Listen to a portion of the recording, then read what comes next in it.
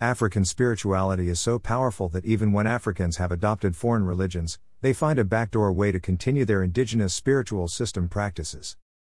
Statue of Jesus as the Lion of Judah, aka the Kushite lion god Apedemak, in Addis Ababa, Ethiopia.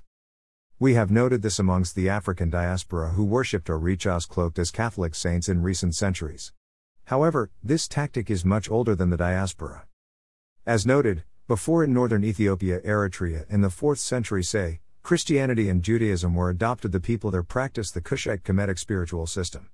The Kushite deity Apedemak, a black lion, was a favorite in Ethiopia.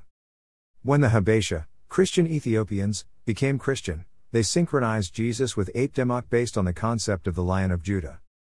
While the Lion of Judah concept in all Christian sects is marginal, it takes on a much more vital central importance in the Ethiopian Orthodox Church as the symbol of Jesus. The cultural memory of pre-Christian Ethiopians and their worship of Apedemak, the power of the Supreme Being, is symbolized by a lion. Apedemak corresponded to Maas, son of Sekhmet and Ptah, in Kemetic was the prototype for Heru Mahet, the Great Sphinx.